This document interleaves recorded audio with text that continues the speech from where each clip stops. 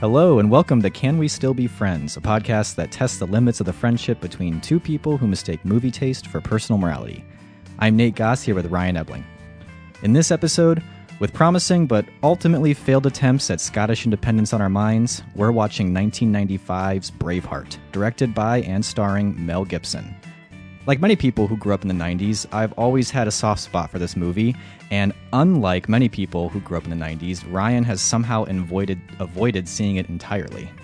Yeah, though it certainly was difficult to go through life without hearing a lot about Braveheart, mainly through its quoted lines and the fact that it won 5 Academy Awards, including Best Picture and Best Director, which, if anyone's counting, puts Mel Gibson ahead of Robert Altman, Alfred Hitchcock, Stanley Kubrick, P.T. Anderson. I could go on. But who else is counting? Yeah, when it comes to winning competitive directing Oscars.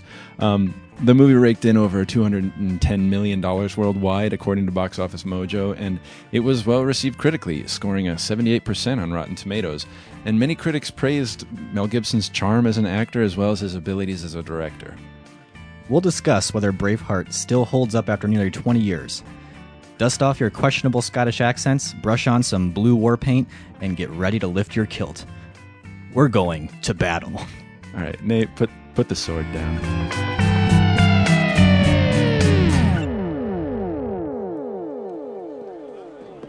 And dying in your beds many years from now, would you be willing to trade all the days from this day to that for one chance, just one chance, to come back here and tell our enemies that they may take our lives, but they'll never take our freedom?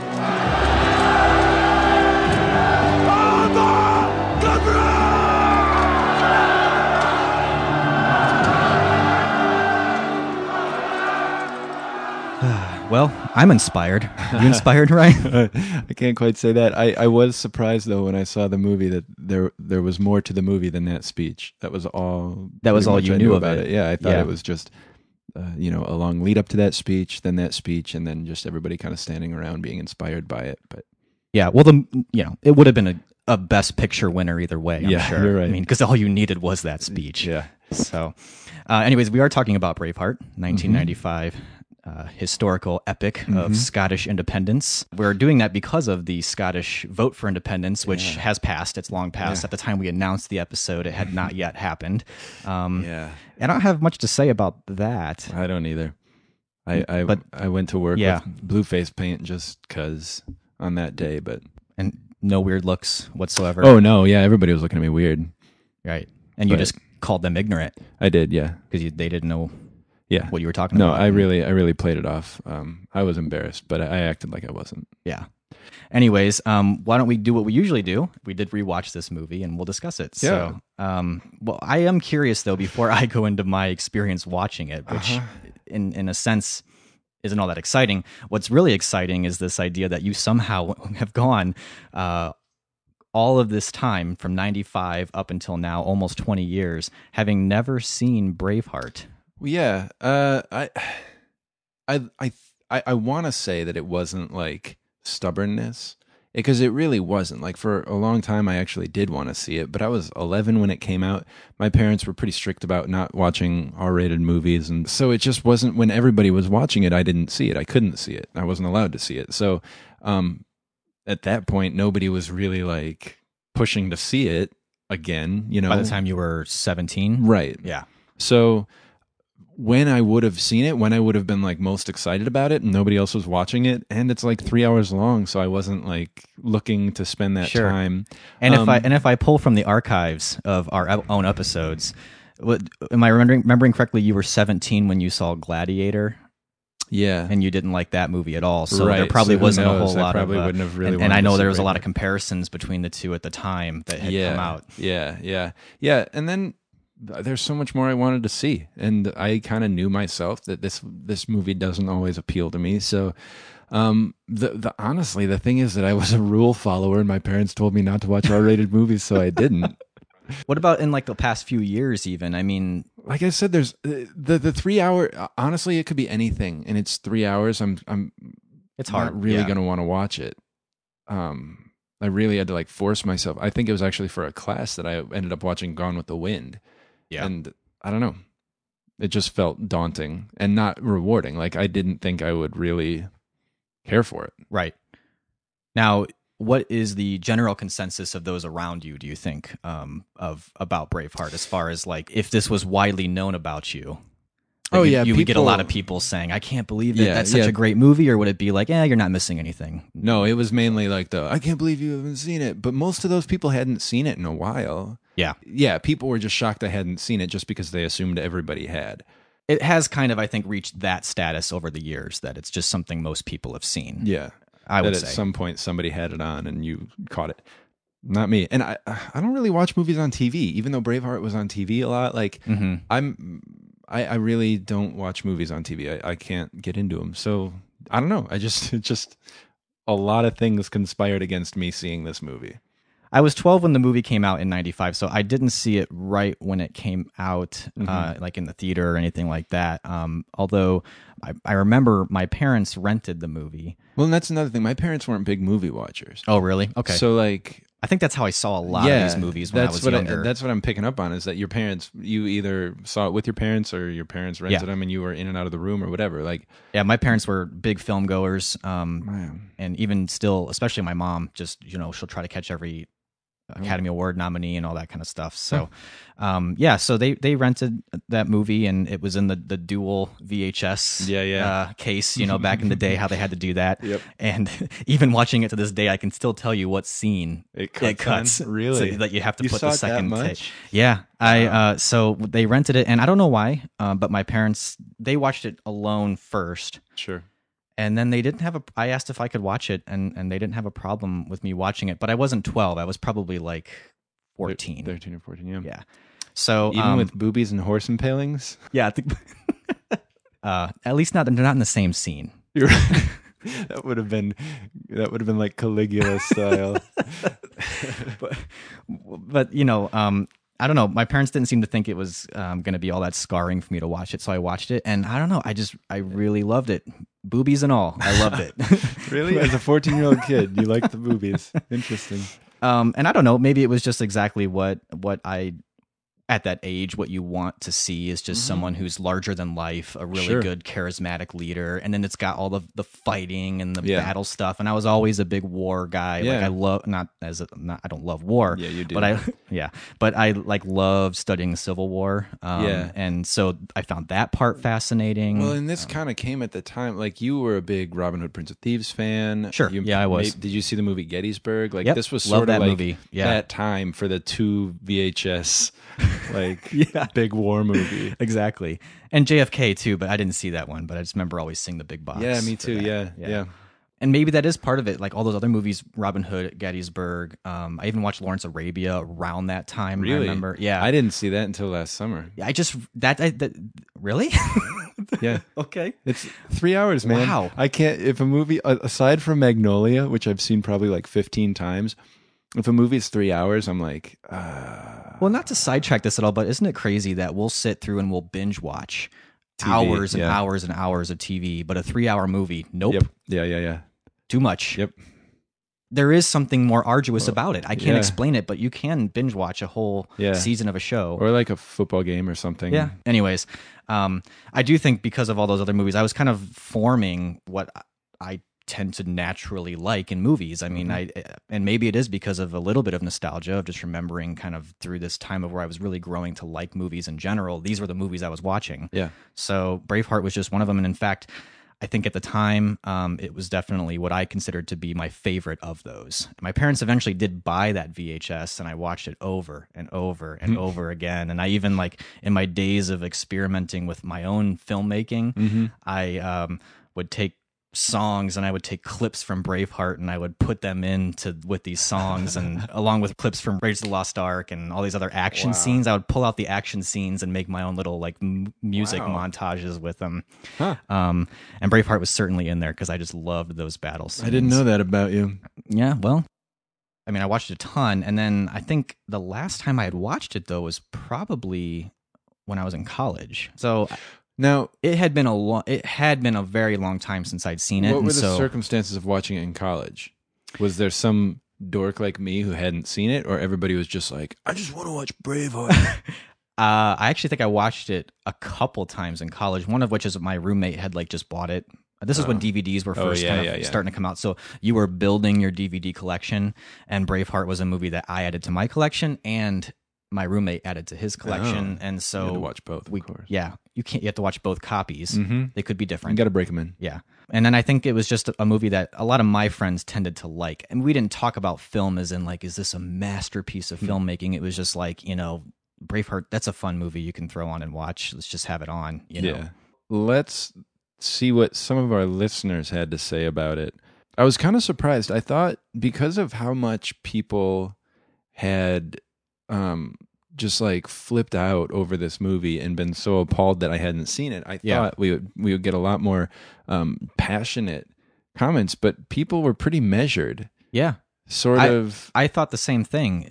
It was a little strange, actually. We had a couple pretty thoughtful comments, one from Jason, one from Alex, and they kind of fed off each other, where Jason was saying basically that at the time Braveheart was different and it set the tone. He said, I think you'll have a hard time looking at Braveheart without the rose-colored glasses of epic film we've experienced since then.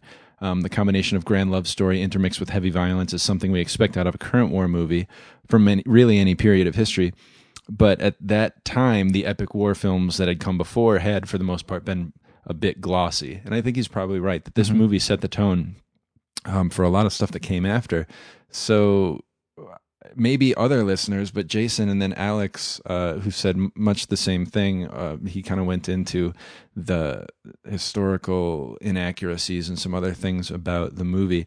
But that people were kind of saying like it might not be the same experience knowing what's come after, and honestly maybe being tired of what's come after, that it's hard to remember what it was like. I think there was a little bit of a sense that I was getting that maybe people hadn't seen it for a very long time and weren't quite sure of what it would look like now if you were to rewatch it, because it had been so long. There's been a lot that's come after. Well, and then Lord of the Rings kind of changed. Took something from Braveheart and then changed it again, and that set the tone. Sure. So it could be odd to watch Lord of the Rings again, or somebody later who hadn't seen it at the time watching it would have a hard time understanding. And then another friend of ours, Eric, just said pretty basically, popcorn movie. I've seen it once. I don't need to see it again. And then he said, and this is something I do want to talk about, the depiction of the gay prince is particularly tone deaf, which I was kind of jarred by when I saw the movie. But we can talk about that more later. Yeah. And in the years, you frankly have seen even just a lot of offensive things that Mel Gibson has said. And so it's hard to necessarily, if you hadn't seen Braveheart in a couple of years, just to flat out say, love this movie without being reflective about it, I guess. Yeah. And I didn't want it to, but it did sort of color the viewing for me. Yeah. Which, do we want to get into that now? Do we want to talk about, or did you have more? Sure. Yeah. Who wants to go first? I don't know. It's up to you. This is, like I said, this is your movie. If you want to say what you have to say, or you want to hear me. Well, okay. I know you well enough to know that I was going into this already thinking you were going to hate this movie. Yeah. So it would be a pleasant surprise if you actually liked this movie. What? Just going off of our past episodes on Gladiator. Sorry, I said Graveheart. I was going to say Braveheart, but and also just going off of knowing from past conversations that you just have a particular dislike for period pieces, costume dramas, and this is all of those things. I do, and it's also sort of the. It would be like the culprit if you had to point to one for all of these movies that you hate that you've had to sit through for the last few years. It all points back to this. Not all of it. Well, it doesn't all point. Not all of it, but it certainly this points back to the resurgence in that, I would say. Yeah. This one did set the tone for a lot of what came after. Right. All right. Well, then I will tell you. I like British things. I'm not like a pure Anglophile, but like that intrigued me more than like Rome does for some dumb reason. And I will tell you that I was surprised that I liked this movie less than I thought I would.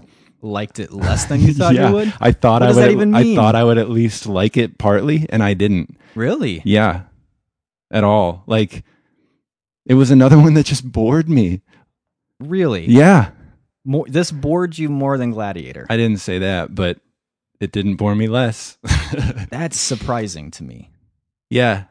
I don't even know how to really dig into that. I know, and I'm sorry that that's terrible. I've got some things to say beyond that because it's garbage of me to be like, it was boring. Now tell me why you liked it. And I'll just say it's boring. Because I think it's boring for reasons. Like I genuinely think that the movie could have been made better. Wow. This is one of those where we might just be talking past each other. Like we just might don't be. see eye to eye. I mean, okay, I still really like this movie. It's paled a little bit since, my love of it back in the day. This is over 10 years ago since I've seen it. And in those days, it would have been probably considered my favorite movie. Yeah. At that time. I think I've heard a lot of people say that it was their favorite movie. Yeah. And I certainly wouldn't call it probably one of my favorites anymore. Yeah. And I don't know that I would, if I were watching it the first time now, I still think I would like it. Because that's just kind of the kind of movie I like. I don't know that I would call it, even if I had to watch it the first time, like, something that would be really blow me away. Yeah. At this point, if that Yeah. makes sense. I don't know if Yeah. it makes sense or not. But I was really struck this time around by how engrossing it was, like just as a period piece, as a romance, that it moves a lot better than even a lot of the epics I've seen. You think it moves? I think it moves. I Oh, think gosh. it's very, I think you could start that movie 45 minutes in and not lose a thing. one thing I was going to say is, to me, that movie reminded me a lot of the kind of epic, maybe television that you would see today. Like, it's very episodic is what I was getting at. Like, it moves in the sense that you can break that movie up into episodes, which is probably why it plays well on TV. That you could break that movie up into episodes, but every episode to me is just as engrossing as the other one, just as interesting as the other one. That you've got that whole first act, which is basically the childhood scene. It's interesting in its own right.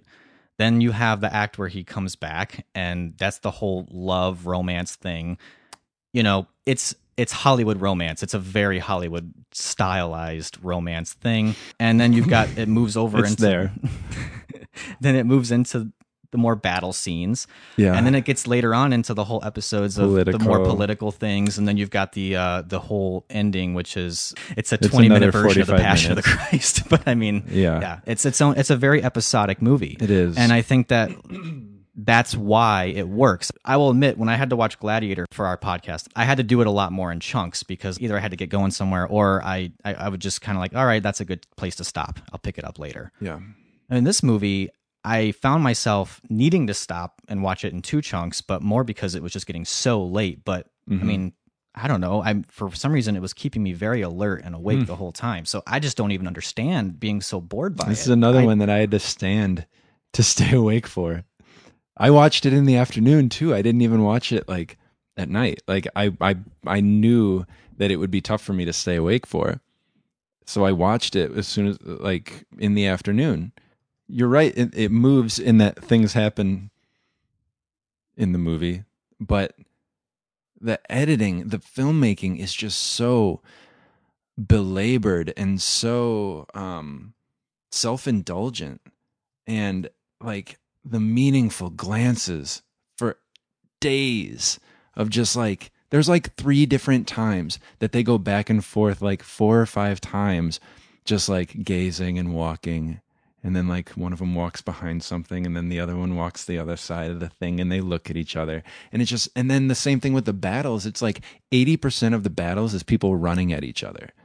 It felt like to me that it was just Yeah. like, here they come, here we come. No, but- here they come, here we come, here they come, here we come. And I'm like, I have no idea where they are. How far apart were they standing? Even though they showed us, like, I'm like, they would have gotten there by now. It just felt like, it Wow, was so, we are like- so opposite on this. I felt like those battle scenes were very interesting in the sense that I've seen a lot of battle movies where you don't really know what's going on. It's just chaos. It's just people shooting at each other. It's just people trying to hide. Well, and in this one, I get the sense that you really do understand the strategy of what's going on, because the idea is that William Wallace is only he winning explains because the he's strategy. strategizing. But you see it.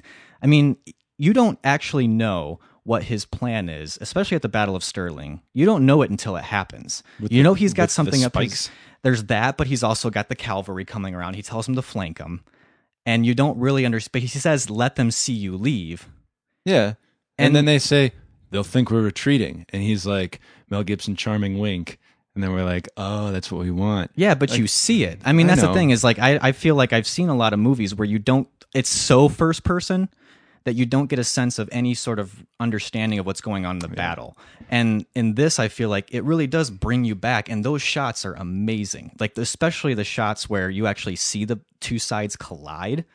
I mean, Yeah. play that in slow motion. Like, I mean, it is insane how real those scenes are. And Yeah. and the horses scenes where they're impaling horses, which, I mean, that scene in itself, I mean, it looks great. Yeah, I mean, it really that did. seeing horses. No, I be get you. It impaled looked looks great, very but- real. I mean, to me, these are some of the best battle scenes I've seen in a movie. And for Hmm. you to say that it's just people running back and forth to each other, I don't even. I kept see thinking. that. I kept thinking of the scene in Monty Python and the Holy Grail where John Cleese is running at the castle, and it's just like Yeah. forever. And I'm like, that's what it felt like to me. I guess you're right. We just see different things. I really don't. I'm not interested in the battle strategy.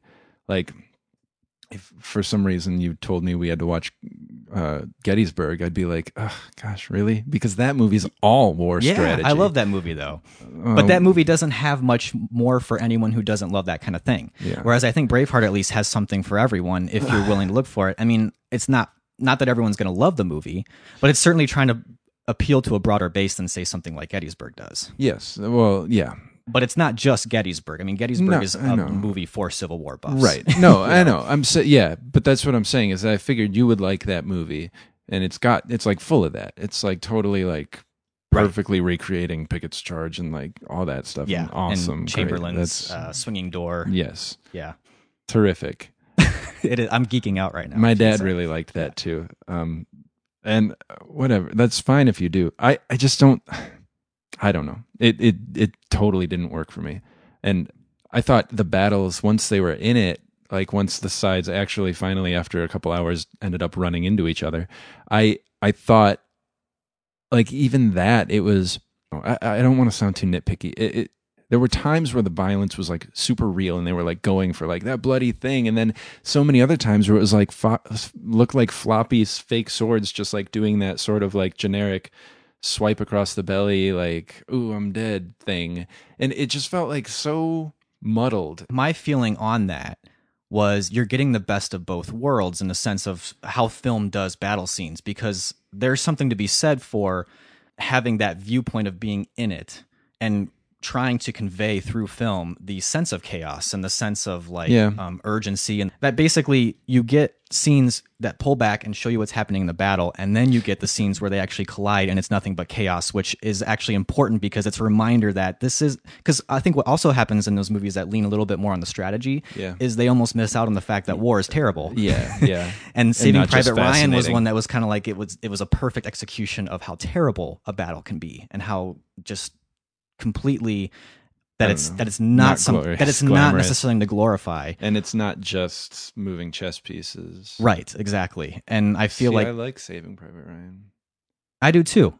I'm sure. I'm not saying you wouldn't, but that's the kind of movie I like. Like that. If there's a war movie I like, it's Saving Private Ryan or The Thin Red Line, like which is pretty much. And the I love that one too. anti- Yeah, Braveheart. I mean, I think this is some of the best battle on film that you will see is in Braveheart, personally.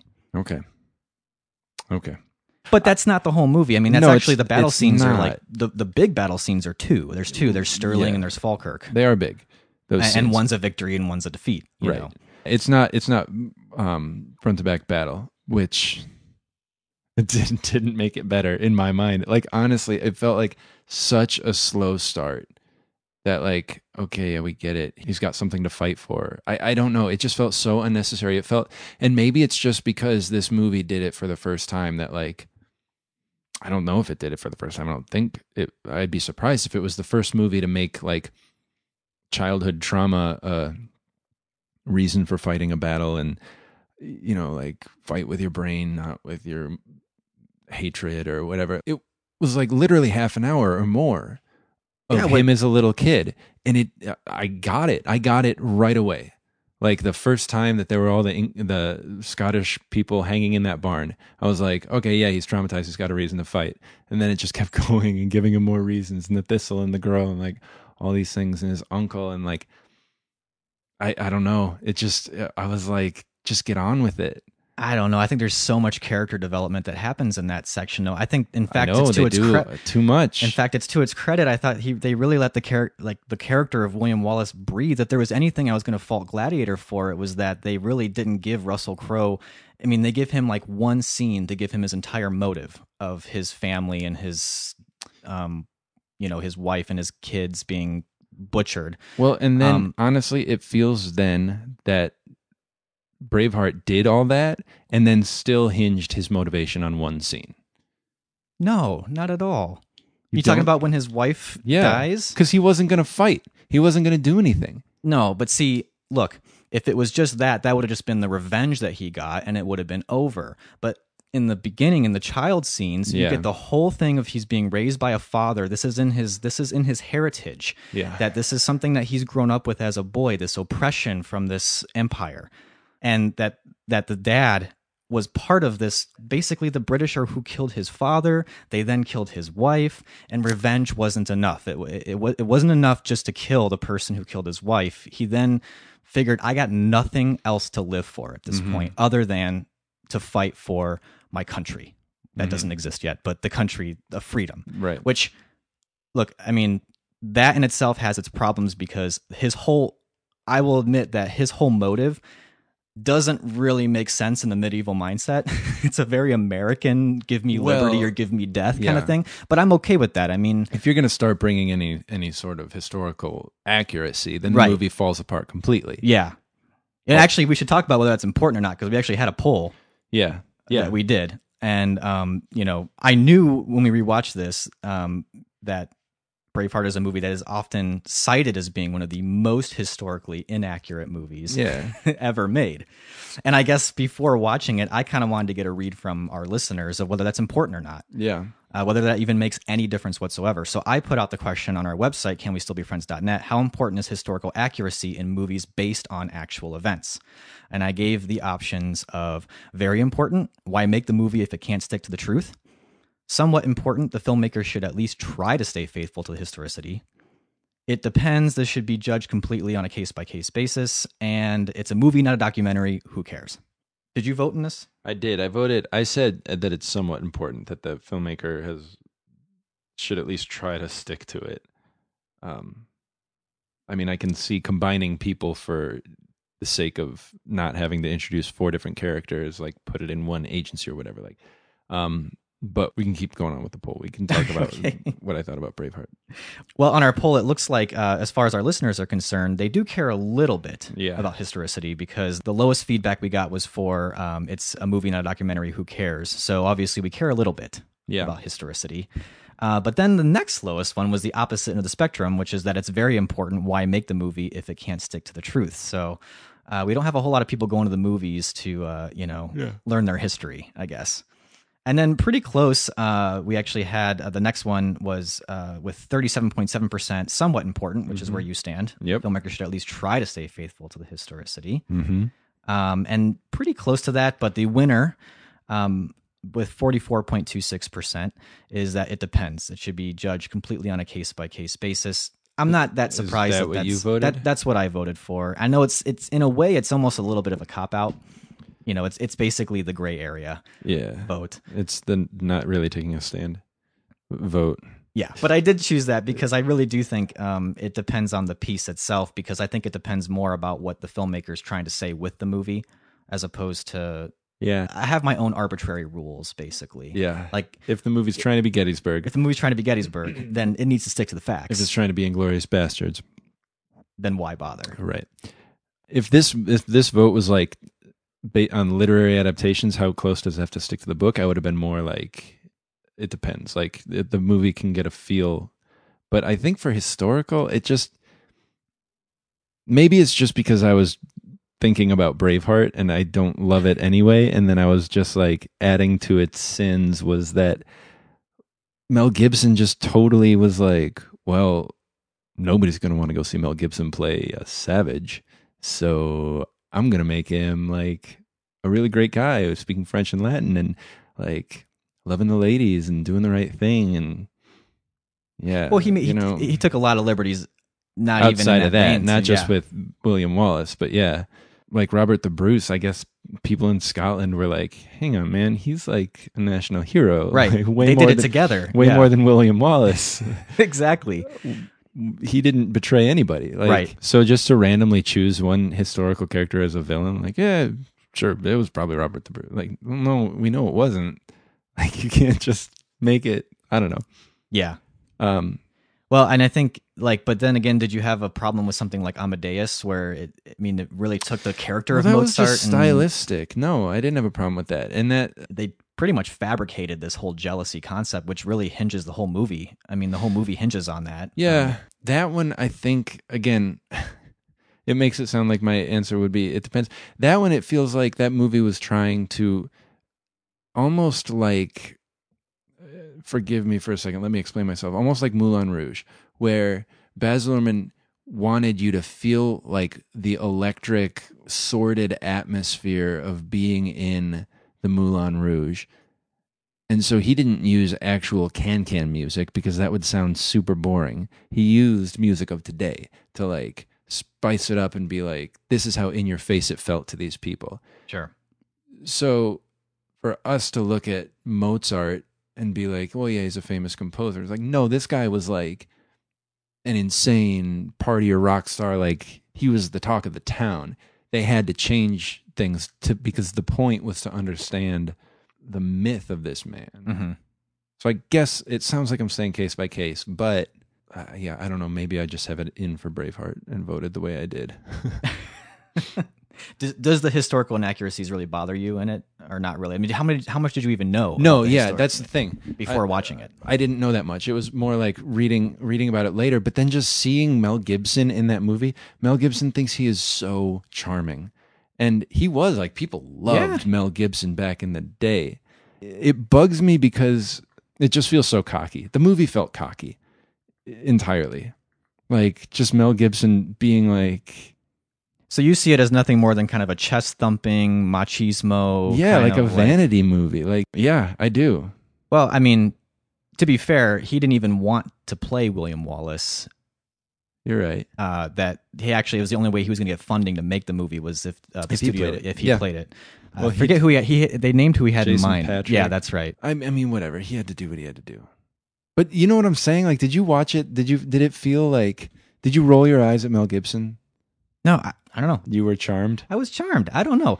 There's a reason why, for better, for worse, more for worse, this is always shown as like, you see people showing clips of it for like inspirational pieces, whether, I mean, It's become trite.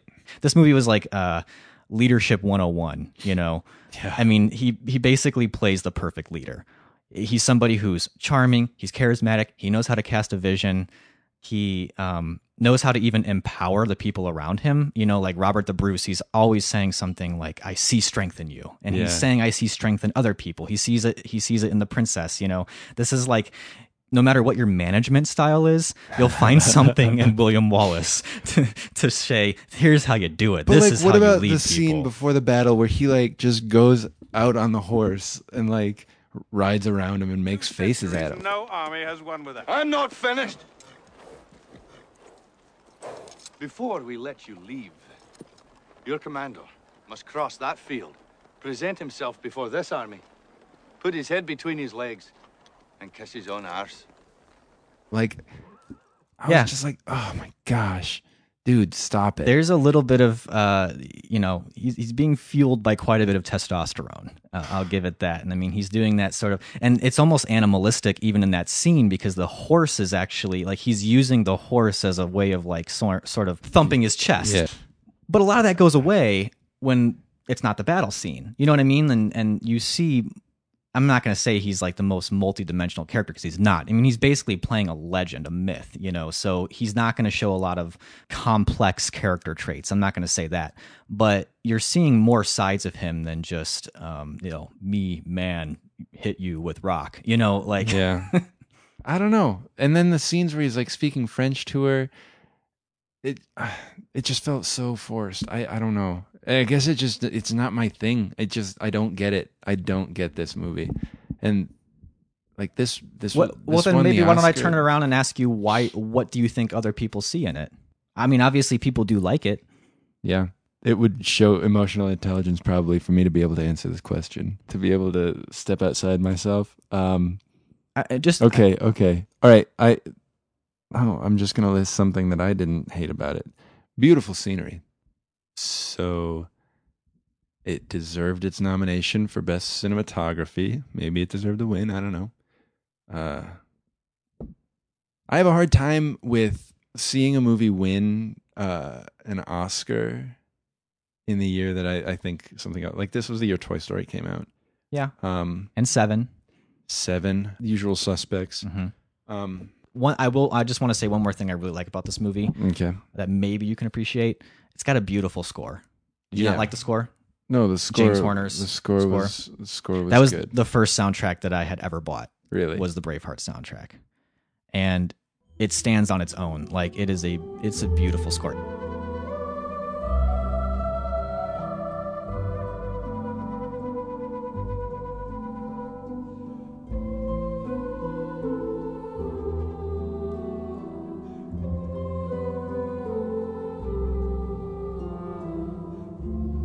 And I will admit it carries that movie in places where it needs carrying. All right. Your question was, what do other people like about this movie? There were just all the romantic scenes. And if you want to talk about the romantic scenes, I mean, there was a lot of reference in those romance scenes, especially in the wedding scenes and the scenes right after and that nighttime scene. It's got a very Zeffirelli Romeo and Juliet feel to it. Yeah. And those gazes you're talking about are kind of in that. So it works for me. It might not work for you, but it's certainly like it's got some precedent to it. Yeah. Or it's been done before. To me, it wasn't referential. I'm always kind of a sucker for kind of that old Hollywood feel once in a while. If it's within a movie that kind of plays itself as that, something that's huge in scope, very long. I think it's because it lets so much of those characters breathe in the beginning and it takes its time before it gets into the revenge and the battle that you actually do care about it by the time that happens. You take a movie like, say, Kingdom of Heaven, which I couldn't even tell you what that movie's about. It just sucked so bad. Or even Gibson's later movies like The Patriot, which is a terrible movie. Oh, my God. I think those beginning scenes and that romance in the beginning, that makes all the difference in the world. For me, it wasn't backstory as much as it was just telegraphing. And like, okay, that's going to come back up later. Okay, that's going to come back up later.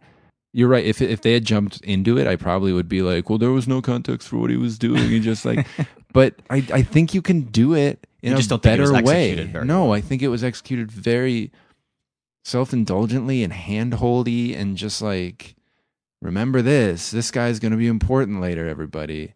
Or like, this line's going to be important or this concept. But then there was like this thing, it just felt like so arbitrary. Like when they finally did end the storyline where he's a kid, like it just felt like, hey, all right, we'll cut it there. Like Brian Cox is like talking and he says like, you've got the look of your mother to you. And like, cut. Yeah. End of episode 1. I don't know. I mean, I guess, and I think that there's even purpose there's this theme that kind of runs through the movie of the reluctant leader, someone who is saying, I don't want to go. And that line that he says there, you didn't want your father to die either, but it happened. And that seems to be a theme that runs through a lot of the movie is this person who, and it's a mythological character. I mean, and even from the very beginning, it says that this is kind of like the legend of William Wallace. Yeah. I mean, in a way, I think that's kind of how he tries to get away with some of the gross historical inaccuracies. But in a way, it's also just kind of saying, okay, this is going to be a character to aspire to. There's this sense that he's also a character who is on this journey, and that journey aspect we see in all these epics and in so many movies, even Star Wars, we see this kind of journey aspect of storytelling in the movies. But the hero's journey. The hero's journey. Bring Joseph Campbell into it. But the idea that they bring in again and again is that he's often doesn't want to go. Destiny is pulling him towards a direction that he doesn't necessarily want to go. Yeah. Yeah. It just lost me. It took way too long to do everything. I will say that the whole love thing with the princess is kind of unnecessary, and the whole fact that she's supposedly carrying his child, which is certainly not historically accurate at all, and I don't really get the point of it, and it seems rushed. Well, it's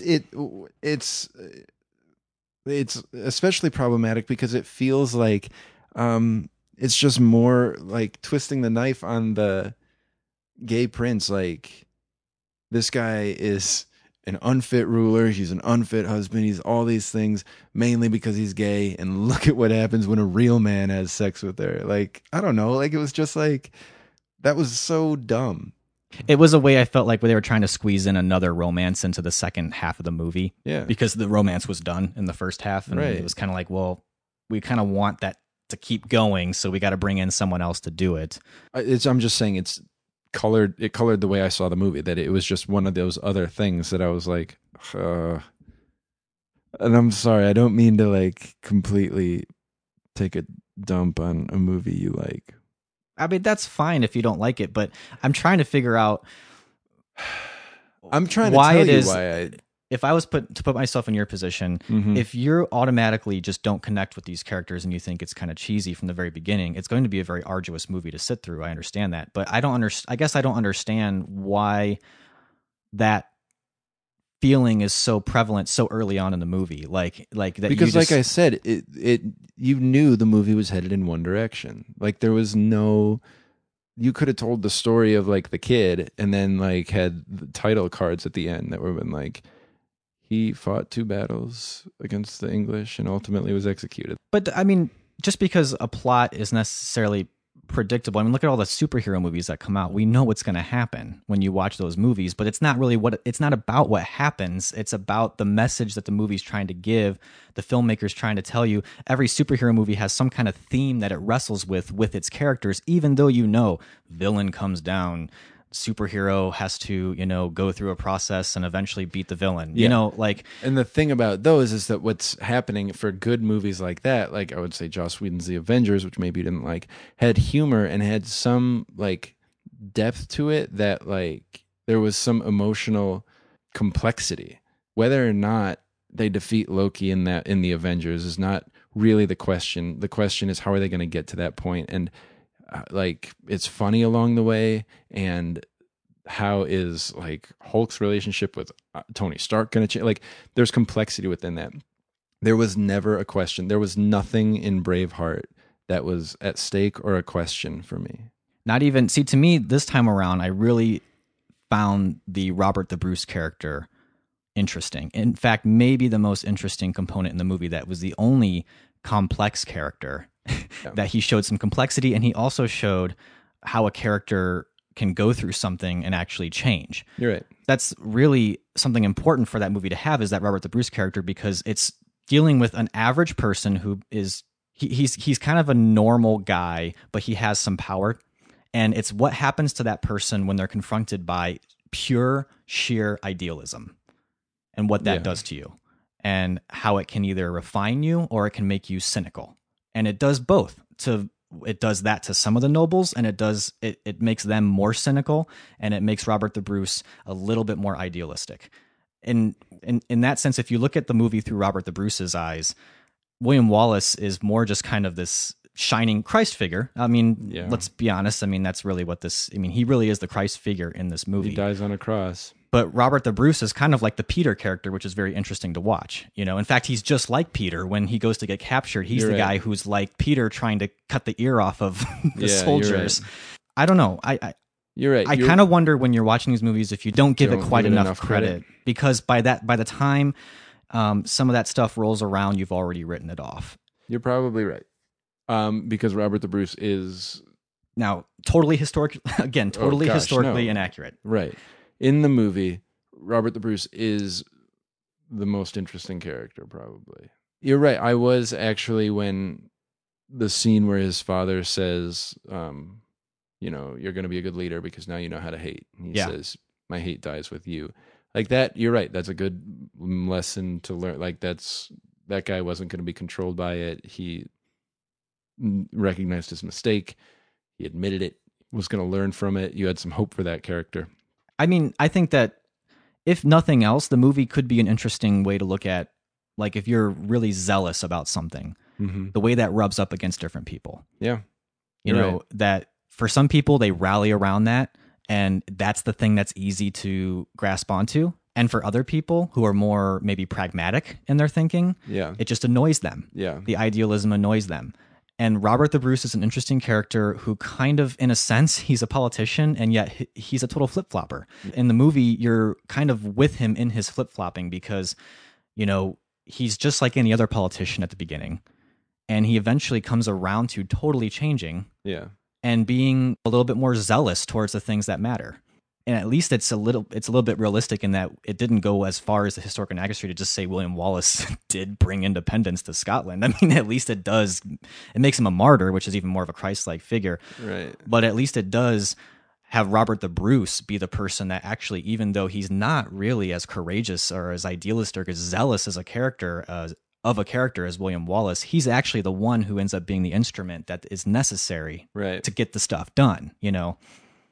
I feel bad because I just am not. I don't think I'm gonna like this sort of movie, and we should probably stop trying. Stop trying movies like this. Is there even any other ones to try? I don't know. Did you like Lawrence of Arabia? I did. Okay, so why that one?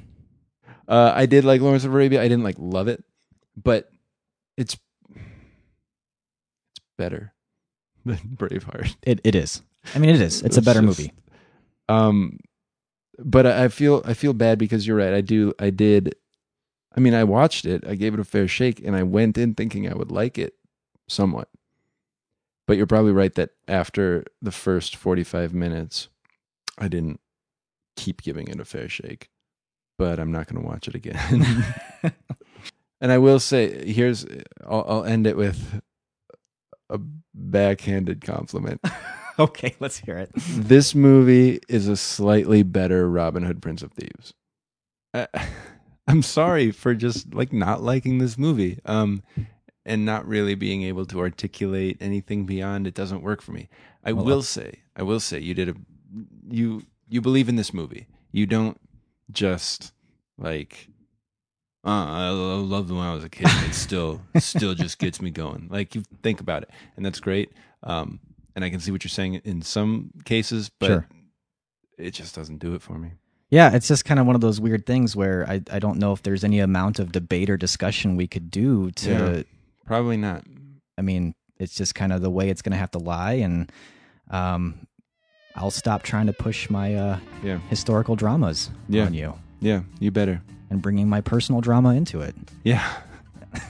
That being said, you're going to push another movie on me for our next one. Let me tell you, I am not looking forward to this. I think this is going to be dirty. This is the one, and we'll probably talk more about this next time. This is the movie that started this off. Yeah. Me and Nate realizing, wow, we do not see eye to eye all the time. I think that you just like this movie too much for me. We can talk about this later. Yes. Well, we're going to. We're going to have a whole episode dedicated to it. Yeah. So this month of October in 2014, the movie Birdman is being released, and it is directed by Alejandro González Iñárritu. Yes. Who, and it's getting this is a movie about a washed-up actor who once had played a superhero, and it's played by Michael Keaton. Fittingly. He's not exactly washed up, but... No. Yeah. Michael Keaton's great. But yeah, this movie, though, is getting rave reviews. I'm excited to see it. Yeah, and it is kind of a turn for Iñárritu because it's supposed to be a comedy. And if you've seen any of his other movies, this is the guy who's done Amorous Perros, 21 Grams... and our next film, Babel.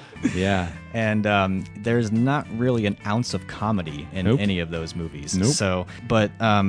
Babel is what really started it off with me and Ryan. It did. And this is a movie that I haven't seen in a really since it's come out. I haven't seen it since I saw it in theaters. So in that sense, I'm interested to rewatch it. Mm-hmm. And I really, really liked it. It's another long one. Yeah, I know. Man, where are we going to find time for all this? I don't know.